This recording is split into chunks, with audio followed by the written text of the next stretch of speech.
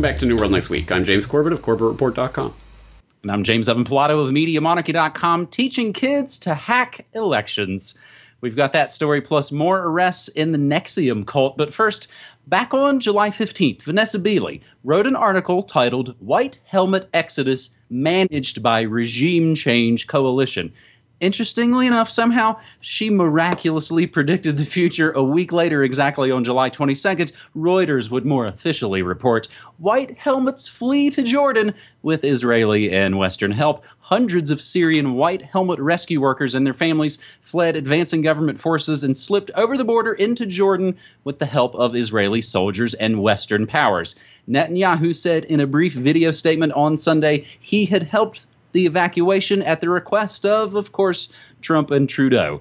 The Oscar-winning group, officially known as the Syria Civil Defense, has been widely hailed in the West and credited with saving thousands of people in rebel-held areas during years of bombing attacks by Damascus and its allies. A Jordanian government source said 422 people were brought from Syria over the Israeli-occupied Golan Heights frontier and into Jordan, down from a figure of 800 that was announced earlier by the foreign ministry in Amman. The evacuees will be kept in a closed location in Jordan and then resettled in Britain, Germany, and Canada within 3 months, they say. A second non-Jordanian source familiar with the agreement said the original plan had been to evacuate 800 people, but only 422 made it out as operations were hampered by government checkpoints and the expansion of Islamic State in the area. Russia's embassy in the Netherlands welcomed the White Helmets' departure. They tweeted, quote, "Definitely there will be less chances of new so-called chemical weapons attacks in Syria after forced evacuation by the collective West of the notorious White Helmets." James?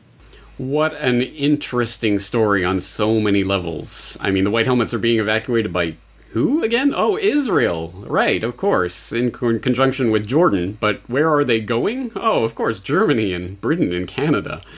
What a crazy story. And actually some more little truth nuggets dropped into The Guardian's reporting on this, of all places, where they note that talking about that revised downward figure from initially talking about 800 being evacuated to 422, it says the figure was revised downwards by James Le Mesurier, a former MI5 officer who is considered to have founded the group in Turkey in 2013. That's coming from The Guardian at this point, after their slurring propaganda pieces about, these crazy conspiracy theorists talking about the White Helmets. Well, now they're admitting the real origins of the White Helmets and at least gesturing towards what this group is really about. Of course, you're not going to find the full story in The Guardian. You're going to find it in places like episode 330 of the Corbett Report. The White Helmets are a propaganda construct, so I'll throw that in the links in case people haven't seen that.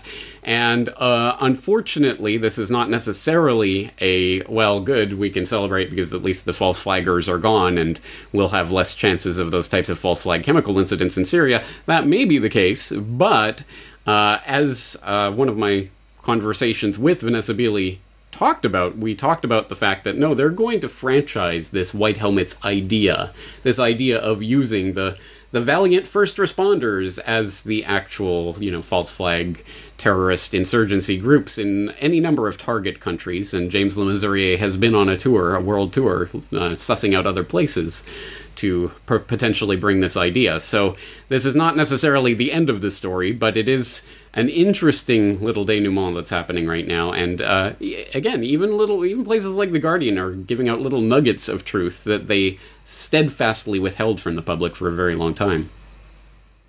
We'll include, of course, those in the show notes. And James, I got a sort of semi-related story and perhaps an epic case of burying the lead. Israel declares itself apartheid state.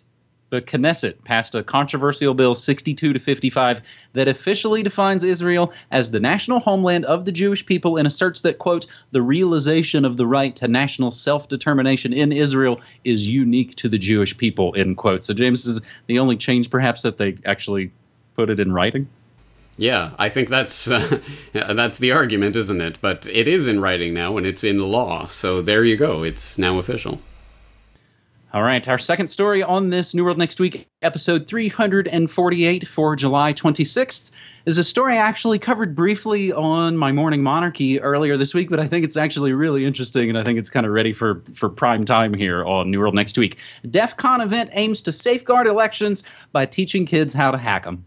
Hackers plan to teach children how to break into state election results websites, hosting a workshop in Las Vegas to demonstrate states' vulnerabilities and foster civic engagement among hacking-minded youth. The workshop, part of next month's massive DEF CON hacking conference, the annual conference, will offer children ages 5 to 16, quote, the opportunity to hack into exact replicas of the Secretary of State election results websites for the 13 presidential election battleground states, changing the vote tallies and thus the election results, end quote, organizers said in a memo describing the event. It comes amid increasing concerns about Russia's cyber attacks in the 2016 election, you know, those crappy Facebook ads, and also about the vulnerability of states' election systems. In a survey of all 50 states, Politico reported this week that few states were taking steps to improve safeguards to their systems before the big November selection, calling the workshop the perfect opportunity to demonstrate that even kids with basic computer skills can infiltrate states' websites. Jake Braun is helping to oversee the event, said that organizers would give kids prizes based on their speed and ingenuity in their hacking of results websites, as well as a prize for, quote, the best social engineering idea on how to really F with the public, end quote. Jake Braun, oh, what a surprise, a White House liaison to the Department of Homeland Security under the man commonly referred to as President Barack Obama, and an executive director of the Cyber Policy Initiative at the University of Chicagoland, said, quote, it's so easy to hack a website that to make it challenging, we had to give it to children to do. DEF CON 26 is August 9th through the 12th at Caesars Palace and Flamingo Hotels in Las Vegas. James, this was new news to you, and we were kind of chatting about this a little bit before we started rolling. What do you think of this? I think this is ominous, really, and not because I'm afraid of hackers, stealing this election so much as I'm afraid of what the real plan with all of this talk about election hacking and all of this is going to be. And the paragraph that jumped out to me from here was a couple paragraphs down from that one that you read. After targeting voting machines last year, organizers said DEF CON hackers breached every voting machine they tried to hack. Braun asked, can you imagine if in 2020 Florida and Ohio's websites are down, but certain media outlets have announced that certain candidates have won? It would be chaos. It would be absolute pandemonium. Yes, I suppose it would be, wouldn't it? Especially in today's political climate. And that's the point, isn't it? Chaos. Pandemonium. They're throwing these words in your face as the purge starts to ramp up. And I don't like where this is heading, because this seems to me like a very, very likely vector for a false flag, a virtual flag in this case, of course, where, again, no one will ever really be able to get to the bottom of who was doing what to whom, and they could blame it on the Russians if they want, they could blame it on Trump supporters if they want, they could do whatever they want to say, oh, this person hacked this, or Trump could come out and say, yeah, it was the Russians hacking to make the Democrats win. I mean, there are, at this point, is anyone at all going to put any faith in the selection process? I mean, maybe that's the bright spot in this. Maybe it will completely undermine the entire concept of selection so that people won't trust anything that results from it, which actually might get us somewhere. But on a slightly lighter note, the story also reminds me of way back a decade ago when the Onion used to be actually funny, when they had that video, Diebold accidentally leaks results of 2008 election, which, hey, maybe that might happen this time, huh? Well, and of course, the Onion's not so good anymore since satire's completely dead here in this 21st century. James, it's actually Webster Tarpley that coined that phrase actually many, many, many years ago, virtual flag terrorism. And we know from Bev Harris's work that it's just another sort of black box election. So we've got the midterm elections coming up here in the States coming up this November that I imagine will be some sort of precursor or prequel, if you will, to whatever shenanigans is coming up in 2020. Our third and final story this week on New World Next Week takes us into a little more of a media monarchy area. Seagram's heirs among 4 more arrested in the case against alleged sex cult NXIVM. Federal agents arrested and charged 4 more people yesterday for their roles in the alleged sex cult NXIVM, NXIVM, pronounced NXIVM. In addition to the high-profile indictments of NXIVM's founder, Keith Raniere, and former Smallville TV actress Allison Mack back in April, charges have now been brought against the group's co-founder, Nancy Salzman, her daughter Lauren, and also Kathy Russell, the group's longtime bookkeeper. Very interesting to me is that NXIVM's operations director, Claire Bronfman, was arrested and charged on Tuesday as well. She is heir to part of the Seagram's liquor empire, and one of those last names that whenever you see it in the news, you always kind of want to watch what they're into. The indictments charges the 6 arrested with extortion, forced labor, sex trafficking, wire fraud, obstruction of justice, identity theft, and harboring of aliens for financial gain. It also alleges the parties used harassment, coercion, and abusive litigation to intimidate and attack perceived enemies and critics of Raniere. NXIVM is described in the indictment as a pyramid-structured organization, and the unsealing of the indictment is a massive development in the case against Raniere's organization. The shadowy group, which first kind of billed itself as a self-help organization, as they all do, came into the public eye after a series of investigations led to the arrest of Raniere and Mack for allegedly coercing women into joining the secret group as slaves who were expected to have sex with Raniere, the master.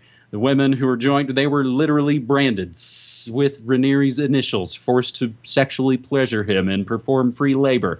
The Albany Times-Union is the main newspaper that has pretty much done the work on NXIVM, not only in the short term, but actually in the long term. They first published an investigative series on NXIVM back in 2012 called Secrets of NXIVM, but it wasn't until fall of 2017 that more reporting caused the group founder to flee the country to Mexico, which of course is always a big sign that the bricks are starting to fall. James? Yeah, I have been following this story from a distance here for a while, and I just included Jason Burmes's breakdown of the story in my recommended viewing in my most recent newsletter, but I haven't really rolled up my sleeves on this and gotten into the nitty-gritty details, but considering this hits every single Media Monarchy button there is, I know you've been covering it quite a bit. Tell us about your own coverage of this. Well, it was last fall that I started to cover the story, and it was, in a lot of ways, another kind of initially mundane story. So what I basically do each day of the week, I kind of go into different areas, technology or environment. And on Thursdays, I go into weird stuff. So it was just kind of another weird Thursday story about a cult's offices that had gotten raided. And then as the next week went by and the week went by, it kind of started to build and build and build. So if you remember last fall, all these other stories kind of started to pop. So my take is that NXIVM, I think, is connected, at least in sort of spirit, to Weinstein, to Kate Spade and Anthony Bourdain, and former New York Attorney General Eric Schneiderman, who resigned in disgrace. It is for sure connected to the Clinton Global Initiative and Congress critters like current New York Senator Kristen Gillibrand. Of course, bringing to mind former New York senators. There's also the Morris and Gwendolyn Caffritz Foundation, which had a second-in-command at NXIVM, and they funded some of James Alefantis' art projects. So that is all the elements of a media monarchy story. James, I'll include some of those, of course, in the related notes and give a link just to every instance of NXIVM in the media monarchy archives. And, of course, we'll continue to follow the story. As I like to say at the end of these episodes, I stream news, music, memes, and more Monday through Friday, 9 to 5 Pacific time at MediaMonarchy.com/listen. James? That's right, and I'm here whenever I'm here, so I hope you'll tune in to CorbettReport.com too. That's going to do it for this week. James, talk to you again next week. All right, buddy. Take care.